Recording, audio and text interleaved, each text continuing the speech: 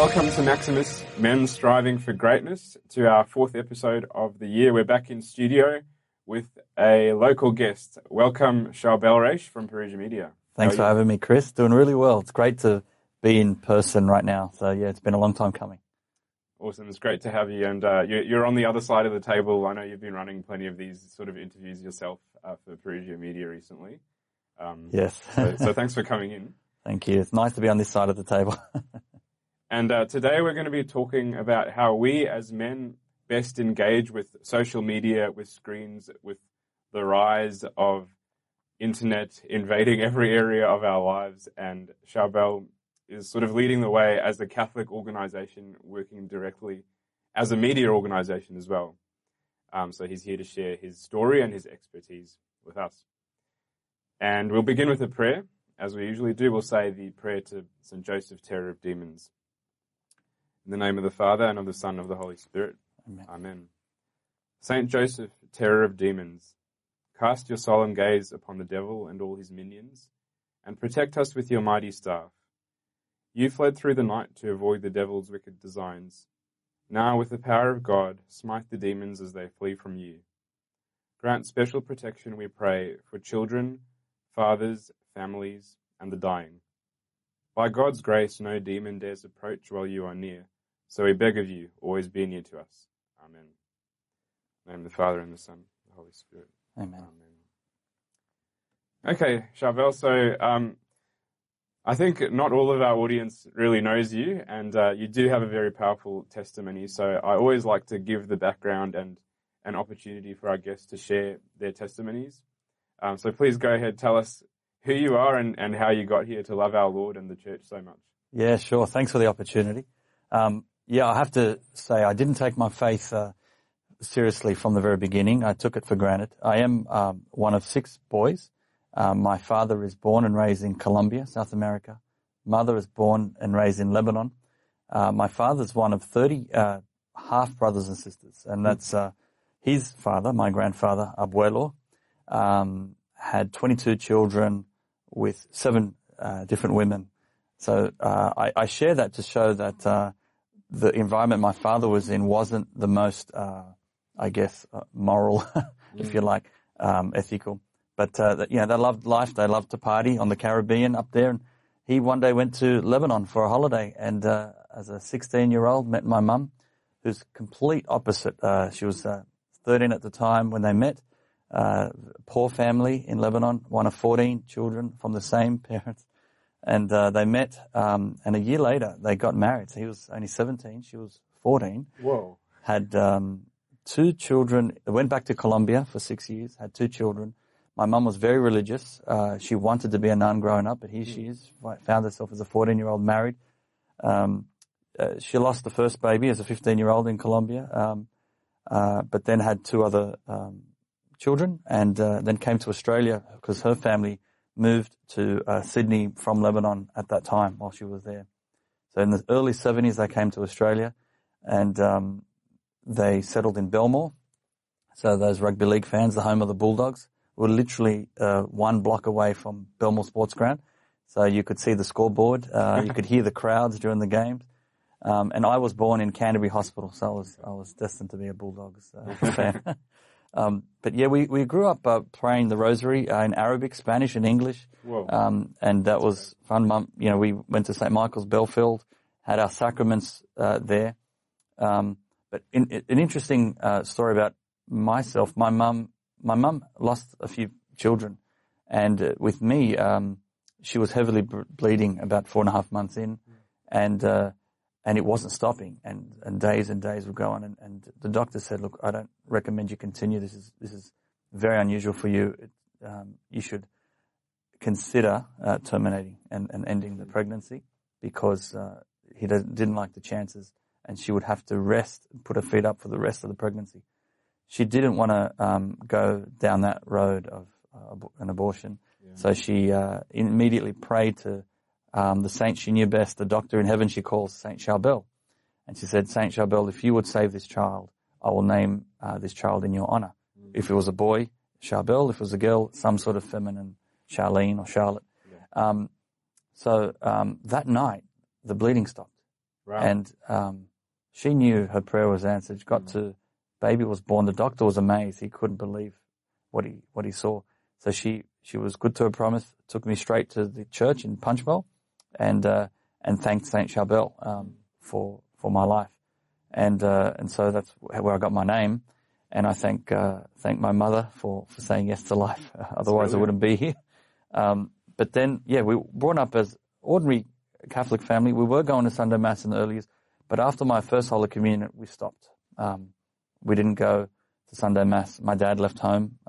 He did come back after, but he did leave home for a while. He left home for another woman about a year and a half, but again, answered a prayer, came back home, interesting enough, a year and a half later. But it was during that whole time, we didn't go to church. And then I went to a public school, Belmore Boys High, which all in the same area. And I started to meet other non-Catholics. So I went to a Catholic primary school, but in a public school, I didn't have any Catholic friends. Majority of them were Islamic friends. And, they assumed I was Muslim, just my appearance. Sure. But right away when they discovered that I was not a Muslim and they saw the crucifix around my neck and they started to question me, what is that around your neck? And I said, that's Jesus. And I said, why do you wear that? I said, that's part of my faith. And I started to get sort of, I guess, interrogated all these questions. How do you know Jesus died on the cross? Do you have any evidence? And I said, everyone knows that. And they said, well, prove it. And I couldn't prove it. Did he rise from the dead? I said, yes. Can you prove it? No, I couldn't prove it. Then, the idea of Jesus being God and the Son of God, we Christians are confused. And so I started for 6 years being hammered with these questions, and I had no idea how to respond. The school environment, it was interesting because it wasn't the best environment to be in for all the wrong reasons. The school was famous for the wrong reasons, being on the wrong side of the law. We had boys in and out of jail. I've got classmates still in jail now. There's been all sorts of things. I won't go into too much graphic detail, but to paint a picture, it was branded the worst school in New South Wales in the early 90s. I, to my shame, failed my HSC. I was a school captain and I got one of the lowest marks you can get. And so didn't take school seriously. I wasn't living a very moral life in high school. But it took my Islamic friends, to change me. They asked me questions. They invited me to the mosque one day, and this was in my final year of high school. And a Muslim imam from Jordan came, and he started to ask me questions. So he said, how do you Christians pray? And I started to recite the Our Father. And right away he stopped me and said, who are you addressing as Father? I said, God. He said, why are you calling God Father? And I said, because that's who he is. And he says, well, do you have an earthly father? And I said, yes. He says, why are you insulting God by putting on human attributes? I didn't think of it that way. So I thought, okay, well, back in my mind, 1-0 to him, bit like a sport. I thought I could make a Christian out of him. Little did I know I was being convinced the other way. He would ask me other questions. Who is Jesus? I say, God. He says, okay, so God is talking to himself. So how do you explain that one? I couldn't. I said, no, he's the Son of God. So, he's the Son of God, is he? So is God, is the Son of God and God at the same time? Which one? Make up your mind. And I said, he's both. Explain. And I couldn't. And then he said, you Christians believe in the Holy Spirit, don't you? I said, yes, explain that. I couldn't explain it. I just didn't know how to. And then he asked me to close my eyes and say in Arabic, the Shahada prayer, which is these words in Arabic. There is only one God and his Prophet Muhammad. You say it 3 times in front of witnesses. You are initiated in Islam. So I was pretty much baptized, according to their ritual. And then I was given a white gown. I had a shower. You're supposed to wash your old life away. And I was very nervous because my life was about to change. And I had this urge to pray. The only prayer I knew was the Our Father and the Hail Mary. And so I started to recite the Hail Mary, then another one. It took 10 Hail Marys, exactly a decade of the Rosary, to finish the shower. And on the last Hail Mary, when I said Amen, I was putting my gown on, this white gown, and I heard this little whisper in a voice, not yet, not yet. And I thought, that could be Our Lady. I was addressing Our Lady. So I took off the gown, put my normal clothes back on, went out to the main area, and the Muslim imam said, "What's wrong? Is everything okay?" I said, "Look, I don't know my faith. It's not fair that I leave something I don't know. If God wants me to be a Muslim, He'll show me." And he said, "Fair enough." But I said, "I just got one question, if you don't mind." He said, "Yeah, anything you like." I said, "In Islam, a man can marry 4 wives." I said, "How is that possible? And how is that right in God's eyes?" And he said, "Good question." He said, "Not every man can do that. Only the men who can treat the women equally." I said, "What do you mean?" He said, "Well, if you buy one woman a house, you've got to buy all 4 women a house." Say, this is the example again. Yeah. And I said, "Well, I'm sure it's a bit deeper than that." And he says, "No." I said, "How do you love more than one person equally?" And his example to me was, does your mother love all of her children equally? I was only 18. I didn't have any theology's body background or anything. Yeah. And I knew that love was different. The love between a husband and wife is definitely different to love between parents and children. Yes. I said, that's a different love. Yeah. And his answer to me was, love is love.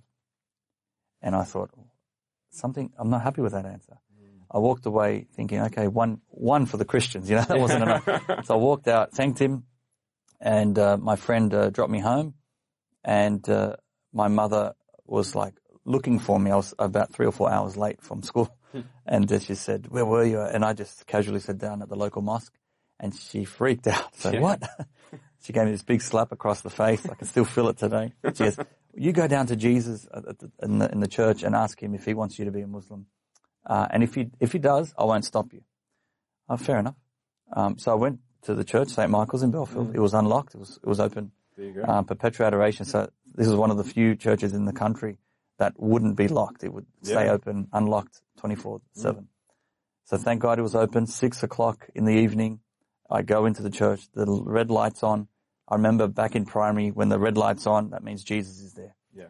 So I said, "Okay, Jesus, if you're really here, show me." And I knelt down at the back of the church, looked at the box, and I said, "Okay, do you want me to be a Muslim or a Christian? Show me." And to be honest, Chris, that was the first time I could honestly say I prayed in my life. Yeah, wow. I feel like before then I gave God lip service, just rattled off the Our Father. This is the first time I genuinely wanted an answer from God. I genuinely wanted a sign. And I stared at that box, and nothing happened. It was dead silent. Why is that significant? Because the miracle there is I knelt down, staring at a box, the tabernacle, for 30 minutes, dead silent. I've never sat still in my life more than 1 minute, and let alone 30. So that was a miracle. But then this elderly lady came in, lit a candle, and she was struggling. She had a walker. I thought, she's going through a lot of trouble just to light this candle. She must be a holy woman. Yeah, and I thought she'll be in heaven. And an instant flashback of one of my discussions with my friends. Only Muslims go to heaven. She's going to hell, according to Islam. That can't be right. So I looked back at the box, and this shadow appeared on the door of the tabernacle. And I could make out a face. I could see eyes, a beard, the nose. Wow. And then looked away, looked back, and it was still there. And then this inner voice, "Charbel, are you going to give up all that I've done for you?" And I felt that to be Jesus. And that image was, later I discovered the Shroud of Turin. I've never seen it before, and there it is. Yeah. And this sort of, some people say, it's just the way the light hit the tabernacle. Well, so be it. Well, God somehow used that light, that shadow, to imprint in my mind a face of Jesus, and I heard an inner voice, and that was all I needed to get my answer. I'm a Catholic. I'm not going to leave my church.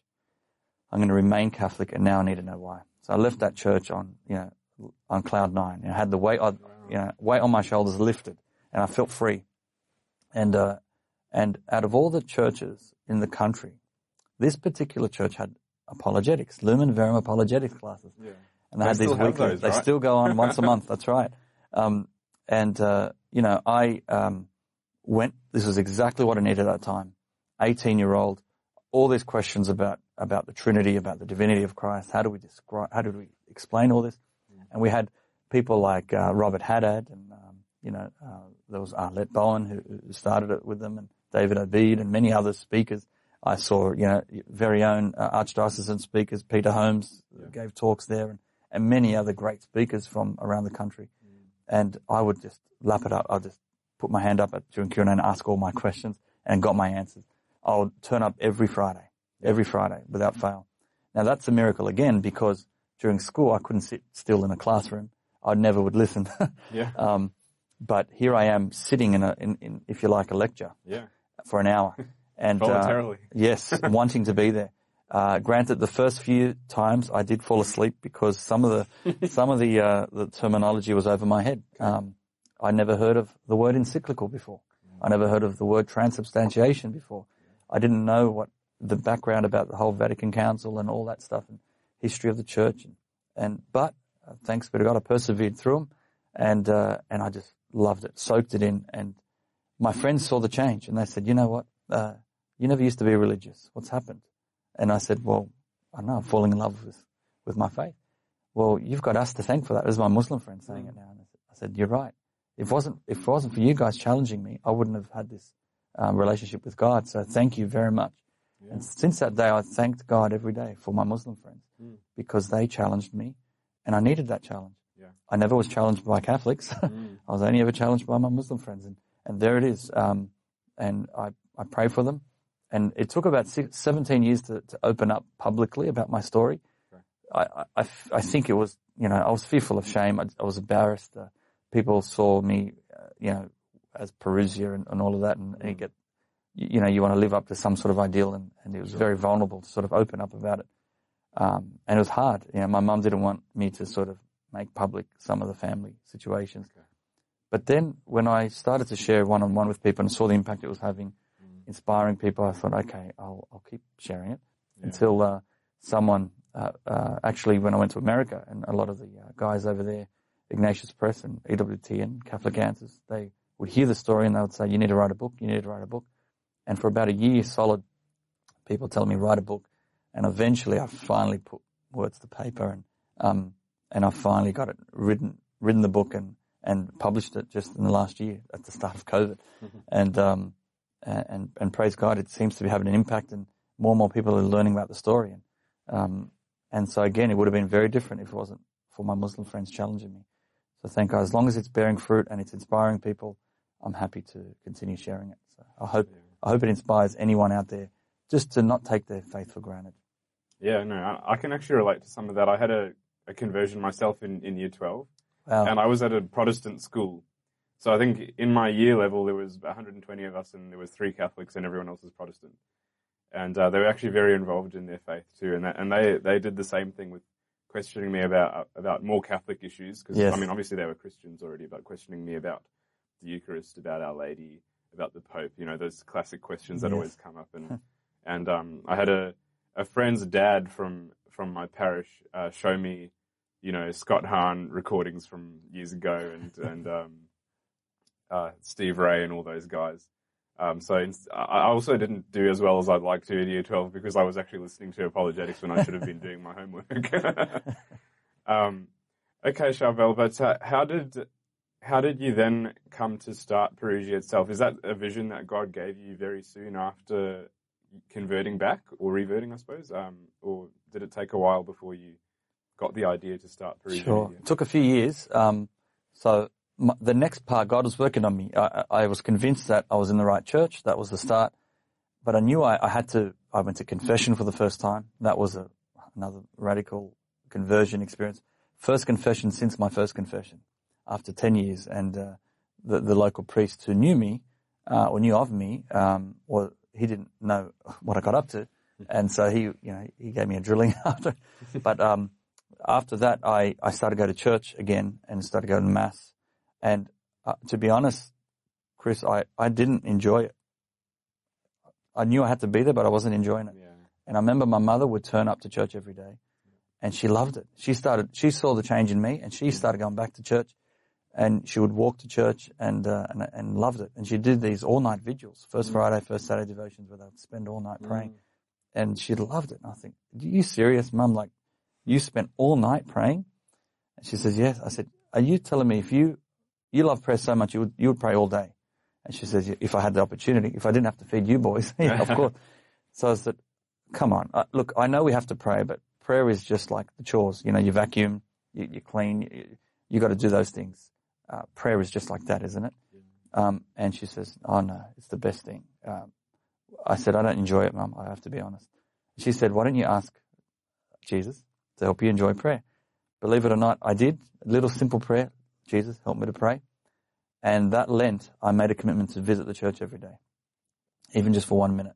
1 minute became 2 minutes, became 3 minutes, 4, 5. I started popping into the church. I was still sort of foot in the world of going night clubbing at night. But on a Saturday night, 3 a.m, pop into the church because it was open. It was the best thing I could have done because I was building up this, not only an appetite for prayer, but this appreciation for the silence from all that noise. Right. And I remember just falling in love with prayer. I started to read the Bible. I started to understand what was going on in the Mass. I was then introduced to Scott Hahn, and I was given a cassette, evangelizing Catholics and Bible Christians. Calling Catholics to become Bible Christians and vice versa, if that makes sense. And awesome set. And then I wanted more. And this friend of mine, this priest, retired priest, Father Chris, he gave me more cassettes. And I started to go up to his house. We started having coffees together, and he would teach me how to pray the Divine Office, which was the first time I experienced it. And then I started learning all the other prayers of the church, Lectio Divina, and all this stuff I never knew of. I was falling in love with God. It took about a year since the actual encounter to then say, wow, I didn't want to leave the church. I would be 3-4 hours a day in prayer. And then my friends would be, well, do you want to be a priest? Because you're praying a lot. And I thought, maybe that's a sign from God. So about 2 years later, I went to Cardinal Pell. Yes. And I asked him, I don't know if I'm called to the priesthood, but if I am I a Maronite or a Romanite? Because my dad's from Colombia. But he worked out that my father's grandfather came from Lebanon to Colombia. So I'm actually a Maronite. And it lasts quite a few generations. He says, no, Charbel, without a doubt, you're Maronite. So I had to go to the Maronite bishop. Yeah. But what was great was I joined the eparchy, the Maronite eparchy in the seminary, but I studied with the Sydney Archdiocese. Okay. So I was at the Good Shepherd Seminary in 2003, and I was there for a full year discerning the priesthood. I always wanted to be married. That never left me, but this idea of priesthood, I just wanted to find out. It was a discernment year. I went to Lebanon after that in 2004, but and according to the Maronite rite, married men can be priests. Yes. So I had the option, and I would see these beautiful girls and think, okay, they're very attractive, and it was normal, right? 1 in 2 priests are married, or married men. And I thought, maybe married priest. But if I was to get married, who would I marry? And I knew of my wife, Christine. She came into my mind right then. It would be Christine. So she was like, in Sydney. I met her a few times at church, and she would not leave me in my mind, and I just couldn't stop thinking about it. And she became part of my prayer. Solid 6 months. And I told the bishop in the end, look, I think I've been called to marriage this whole time. I had a spiritual director in the seminary, and they said, without a doubt, you're called to marriage. So I left. Although I wanted to stay, I love the life. Yeah. But your vocation isn't to be a seminarian. No. Your vocation is to be a priest. And so I left all on good terms. I was always welcome to go back if I wanted to, but I pursued a relationship with Christine. We started to court in 2004, mid-2004, and it was then, a year later, got engaged, and that was about the time I started Parousia. And Parousia started, that's a long way to get to the point, but Parousia started out of a need to get more cassettes or CDs at the time. Okay. I didn't realize it actually started that long ago. So 2005. May of 2005, and the day we recorded. Oh wow, this week. Yeah, this week. This week is the 16th year anniversary. But when I started, I didn't want to start it. I just wanted to get some Scott Hahn CDs. Sure. But it was out of a request from them, St. Joseph Communications. So they had all the Steve Ray CDs. They had the Scott Hahn, the Tim Staples, all these guys. And I said, I just wanted to get this particular set from Scott Hahn, and the CD set was $20, shipping was $50. And I thought, what, $70 for this $20 CD set? So there's got to be an easier way to get this. And they said, well, maybe you should consider manufacturing them locally and pay us a royalty. So they planted in my mind this idea of a license. Yeah. And I said, what's involved? You just got to get a website, set up your business, and order your first set of master copies, and away you go. Okay. So I did a bit of research, and I met up with a quadriplegic friend of mine, Anthony Suka, who coded our first website. We came up with a name together. We wanted a name. We looked at Latin names, Hebrew names, Greek names, and this Greek word, parousia. Yeah. In Greek, it sounds like this, parousia. Okay. So it means that initially you may think of the second coming, because that's what many Christians think of. Yes. But if you listen to Scott Hahn and what he says the literal translation is presence. Okay. And yes, there's a future presence. We're waiting to the presence of Christ. But this idea of presence, so it was quite profound when I later discovered, wow, it's the presence of Christ and the future second coming in one. Yeah. I had my encounter in front of the real presence. And I felt it was very fitting, this word, the parousia. And we registered the name. He coded the first website with his mouth. He had a mouthpiece, Anthony. Wow. Coded it letter by letter. And in the old days, it wasn't drag and drop. It was coding, like literally. If you wanted to put a space, unbelievable. Yeah. Even just put a space in between letters, you had to spell the word space. Like it's very detailed. Like it's not easy. And he did it. I've seen that in HTML. Yeah. Unbelievable. So we launched with 20 titles. And the first customer, I came straight actually to this building. Okay. Went to the CCD, and Anthony Cleary was there, and I brought a bucket of CDs and showed him, and he said he got a little bit of everything, and that was it, and started to approach Mustard Seed and approach Portico Books at the time, and all these other Catholic bookstores.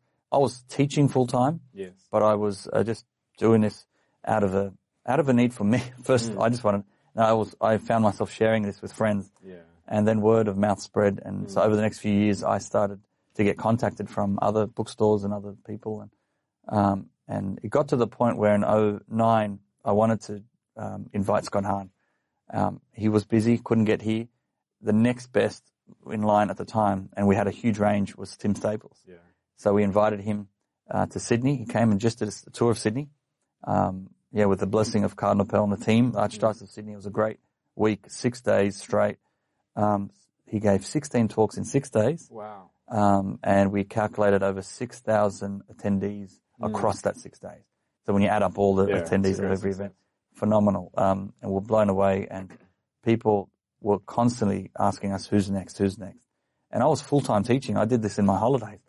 And then, it just by request, I looked for the next year, the holiday, same time, and Father Mitch Pacwa, Steve Ray, and Alex Jones, God may he rest in peace. He passed away a few years ago. But he was a former Pentecostal pastor, and half his church became Catholic. Wow. Steve Ray was a former Baptist who played a key role in the conversion of Alex Jones. Okay. And he's got an amazing story. And then, of course, Father Mitch Pacwa speaks over 11 languages on EWT, and phenomenal. So we had 3 speakers at once, 20 days, 5 cities, and 10,000 people were reached. And that was it. They became part of, this was expected now. People wanted more of it. And so I went part-time. I was teaching at Redfield College at the time, and they were very supportive, and they said, we can offer you part-time. Yeah. So I was able to continue teaching and run Parousia on the side like that. And then employ our very first employee. So the rest is history. It's been growing, thanks be to God, ever since. But just amazing how I just wanted to get a Scott Hahn CD. And that sort of evolved into this. And the Holy Spirit's taken you on a journey. Praise God. Thank you. It's a labor of love. And thank you for saying yes over and over again. I'm sure many people's lives have been changed. Praise God. Absolutely. I want to hone in more on how media has evolved. Obviously, you've been on the front line as, just those dates that you're mentioning there is when social media started to come out. People got more involved in it. And obviously, not just everybody, but Catholics, which means the church, became involved in social media. I'm interested in what you think, what you've noticed of the impact the church has had social media has had on the church and also individual Catholics. Yeah, great question. It's evolved a lot. So I remember not having a smartphone, not having a mobile phone in high school. And I remember having the very first what was popularized, the Nokia 5110. It was the biggest thing back then. Used to play the Snake game on there. And, so I was in year 12 when I got my first mobile phone. And that, texting was very new, and you get your free calls after 8 and all that sort of stuff. Yeah. So that was a real big thing. The closest thing to social media then, I think MSN, chat. Yeah, we had chats, and that was the closest thing. And then I remember, not think about it. So when Parousia started, remember we had cassettes to begin with, then CDs. So that was the media we used. And then the website was launched in 2005. Okay. But then soon after I was introduced to Facebook in 2007. Yeah. I signed up. That's when I signed up for Facebook as well. I was in year 10 then. Very new. And I thought, okay, I started to connect with friends. And then it was a way of advertising Catholic events. So it was a big part of how we got the word out. Yeah. And so in 2008, World Youth Day, it was an interesting time. XT3 was launched. Yes, that's right. And this was hoping to be a Catholic sort of response to Facebook. Yeah. It didn't take off, but the concept was brilliant. The concept was excellent. And hats off to all the pioneers there to try this, to step out in faith and give it a shot. And I understand it wasn't cheap to launch this, but the idea was there. It just was probably the timing or the execution. People were just so used to Facebook that it just wasn't. Yeah. This other platform wasn't. Yeah. You're actually reminding me that I signed up for XT3 in 2008. I was only just getting interested in my faith then. Yes. And I love how they had the Ask a Priest forum. Yeah, I always used to go on there with my questions. Like, I've forgotten about that until you mentioned it now. So, it did reach some people. It did, yeah. I mean, it reached, a few thousand people, but it wasn't, I guess, the real, it didn't replace Facebook. No. And so Facebook continued to grow. And so Facebook became a real major platform for us, especially in particular, say with the Tim Staples tour. People were taking photos of the talks, and the crowds will grow every single night thanks to Facebook, because people were posting, and it just had this groundswell of people. So every night was getting bigger and bigger and bigger, and that's thanks to social media, the instant photo uploading and all those sort of things, the chats. And so that was a big part of then our ministry. So we created our own page, and we had a Twitter account, a Facebook account. Instagram came a lot later. But it was a big part of who we are, how we communicated. YouTube was launched as well. We had a YouTube channel, and a lot of people were discovering us around the world that way, free content. But, I have to say, probably a few years ago, I noticed, because there's so many options of social media, people are spoilt for choice, and people are choosing. So do you go on all the platforms, or you pick and choose? We sort of settled in for just a couple. Yeah. We just didn't have the brain power to spend on all of them. But I think something's happened. It's definitely changed the way we look at content, the way we learn about things, the way we research, the way we are evangelized and evangelize, the way we interact with people.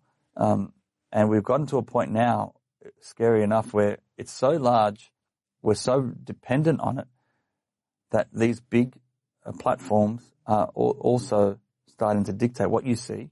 And there's no secret about it.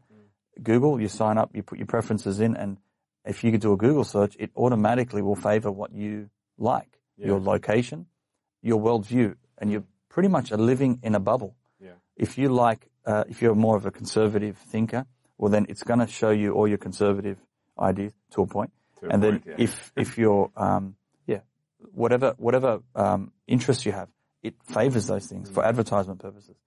Facebook does the same. And now we've entered into a very interesting era where now channels are being closed down, pro-life channels. I cannot believe it. And I thought, okay, now we're interfering into people's freedom of speech. So we looked for a solution. We need a way of communicating with Catholics.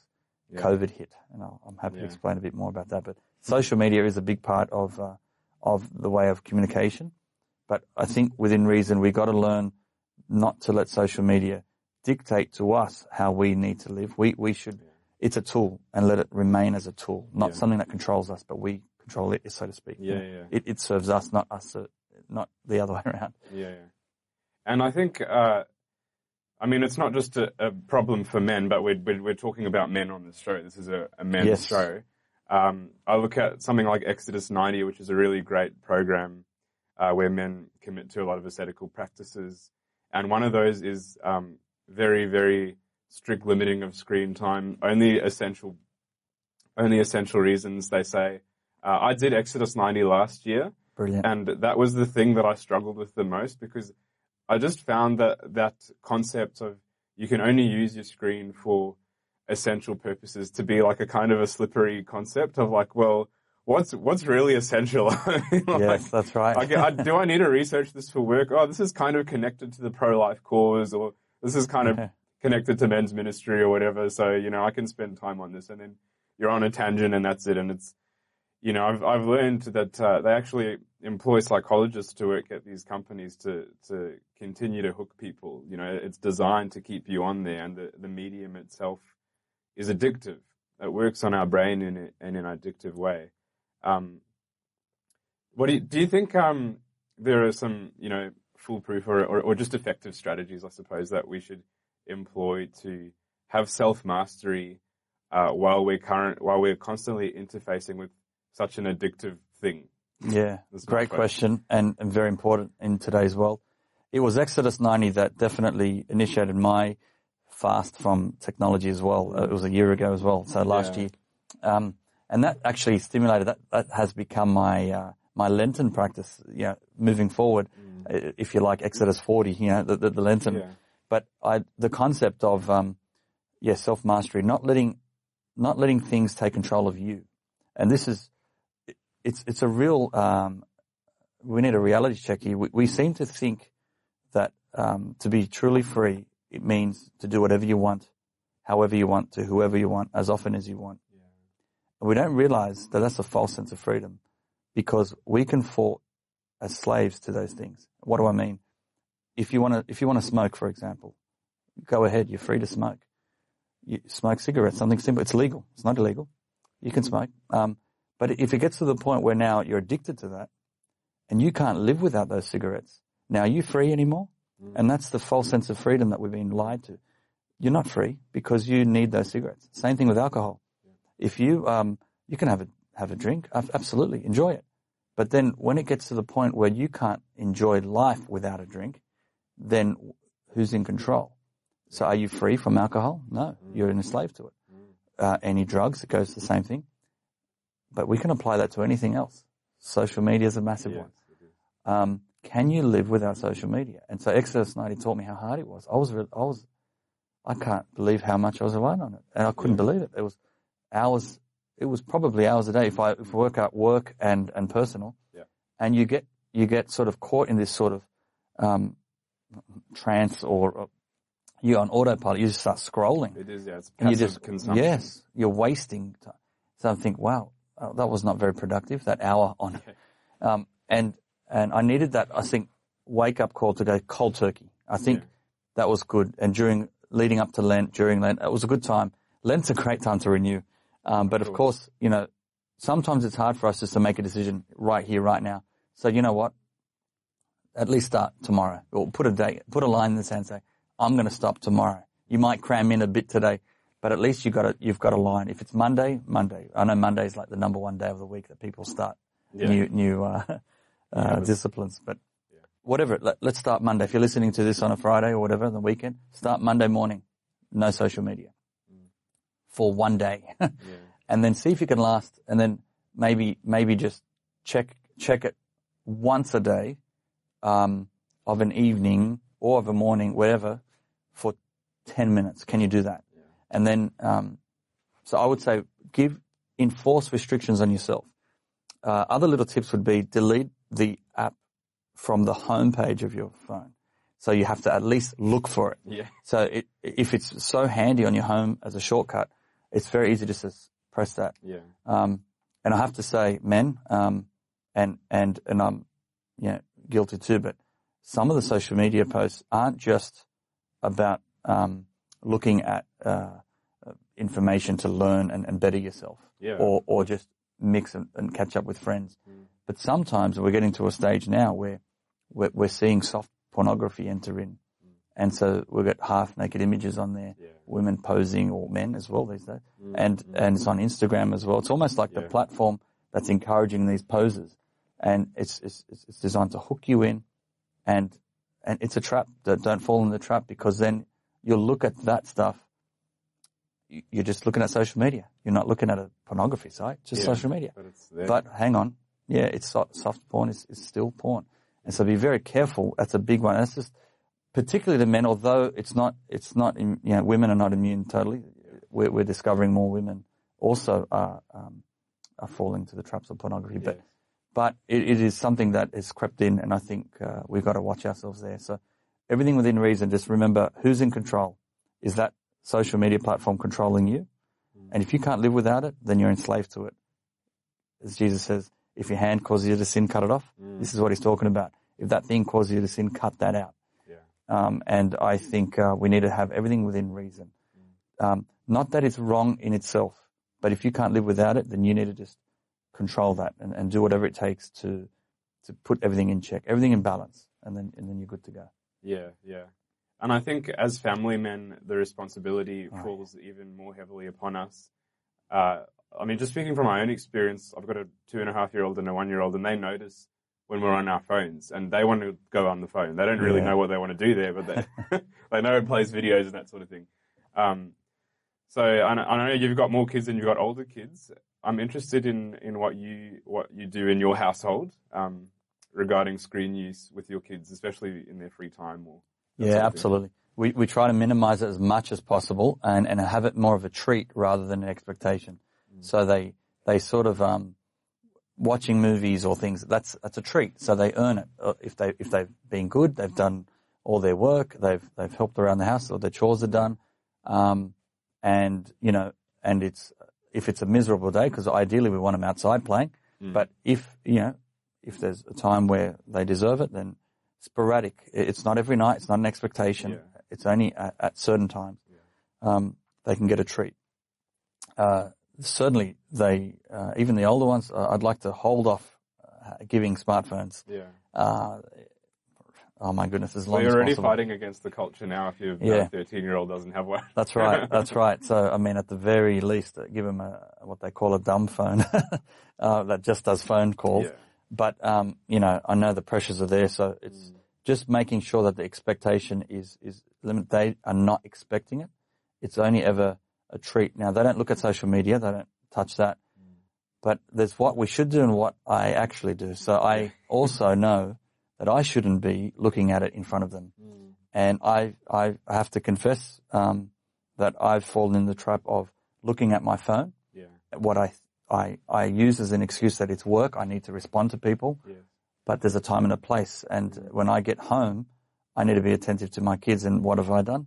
I've had my head in the phone. Yes. And my little 3-year-old tugging on my jeans, wanting me to pick them up and hug them. Yeah. And it might take 30 seconds. Yeah. I mean, how dare I? Who do I think I am that my life is going to be more important than my child? Yeah, yeah. So I have to fall out of that trap of looking at my phone, especially while my kids are trying to get my attention. So I think a great tip is put the phone away. Don't leave it in your pocket. Put it in another room.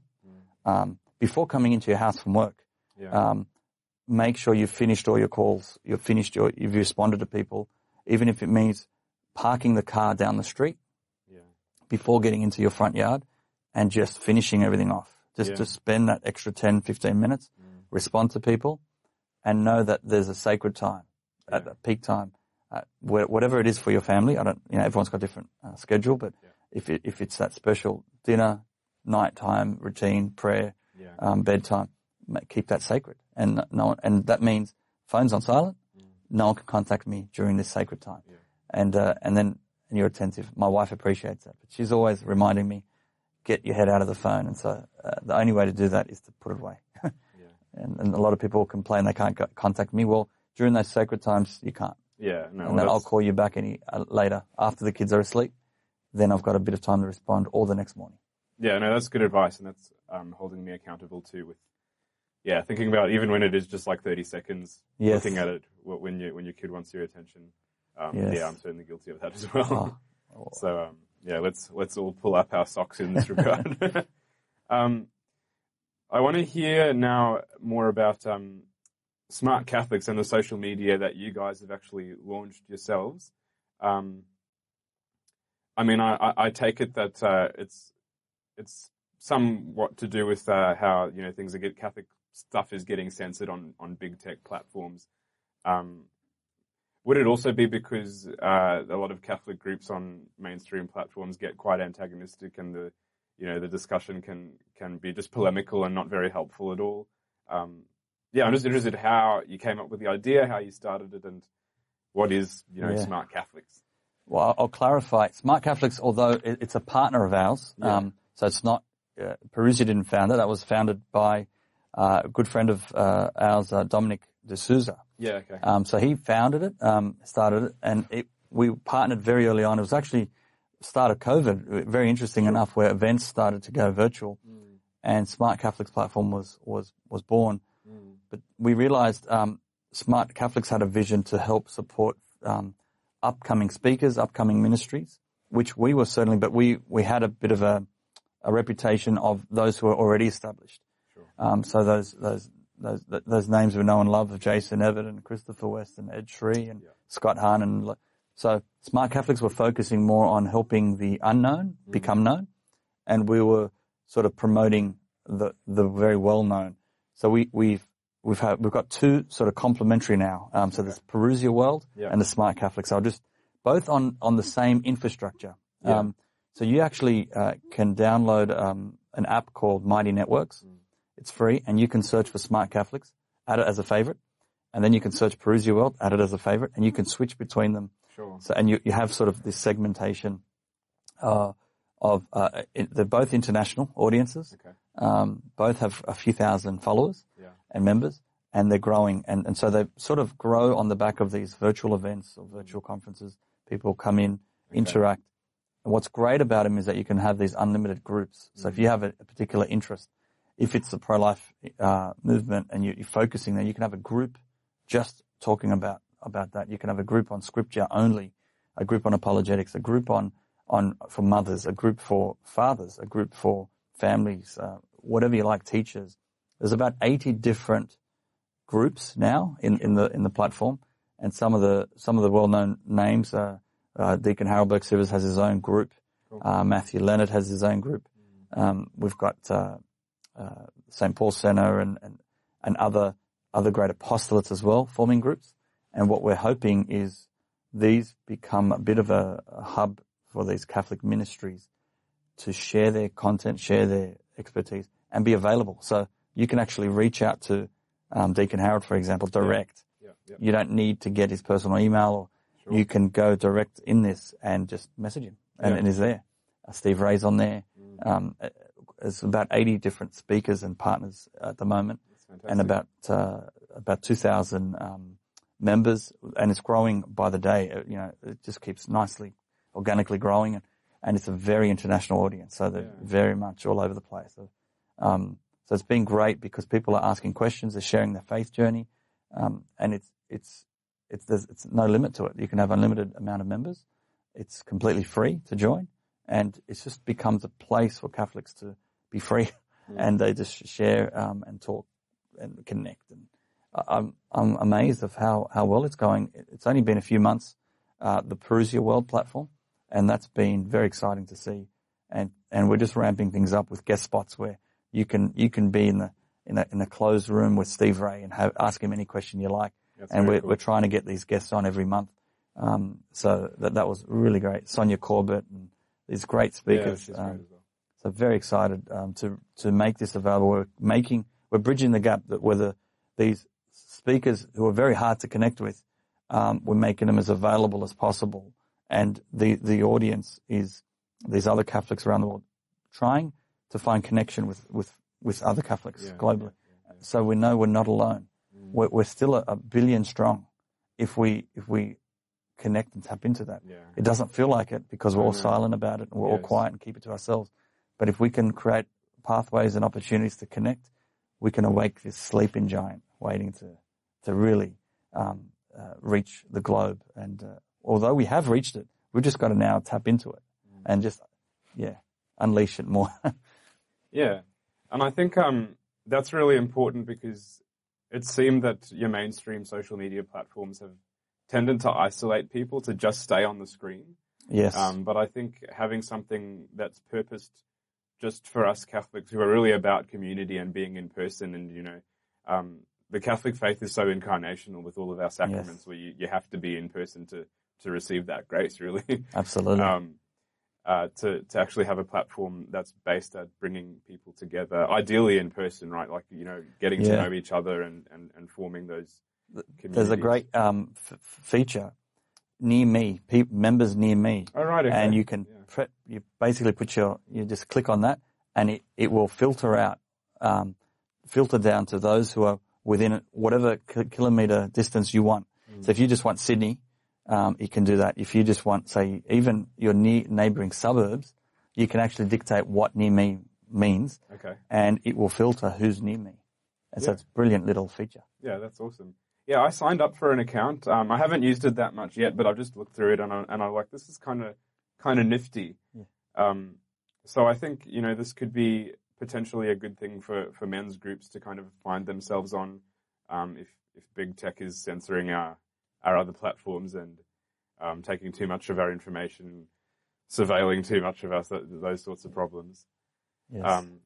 So we certainly encourage, and we'll get this shared up on our screen. We'll probably get some screen shares of just scrolling through what it looks like, and then put some links in the description so that guys can see Parousia World, right? That's right, Parousia World. So you've got Parousia World, and you've got Smart Catholics within the Mighty Networks app. I've actually heard of that before. I know some other groups also. That's right. Use that. And once you're on the Mighty Network, you can flick between all the different communities very easily. Yeah. Okay. So very, very user friendly. So we highly recommend that. Just coming towards the end of our time here now, Charbel. But can you tell us what Parousia has in store in the coming months and year that men can look forward to? Sure. Yeah.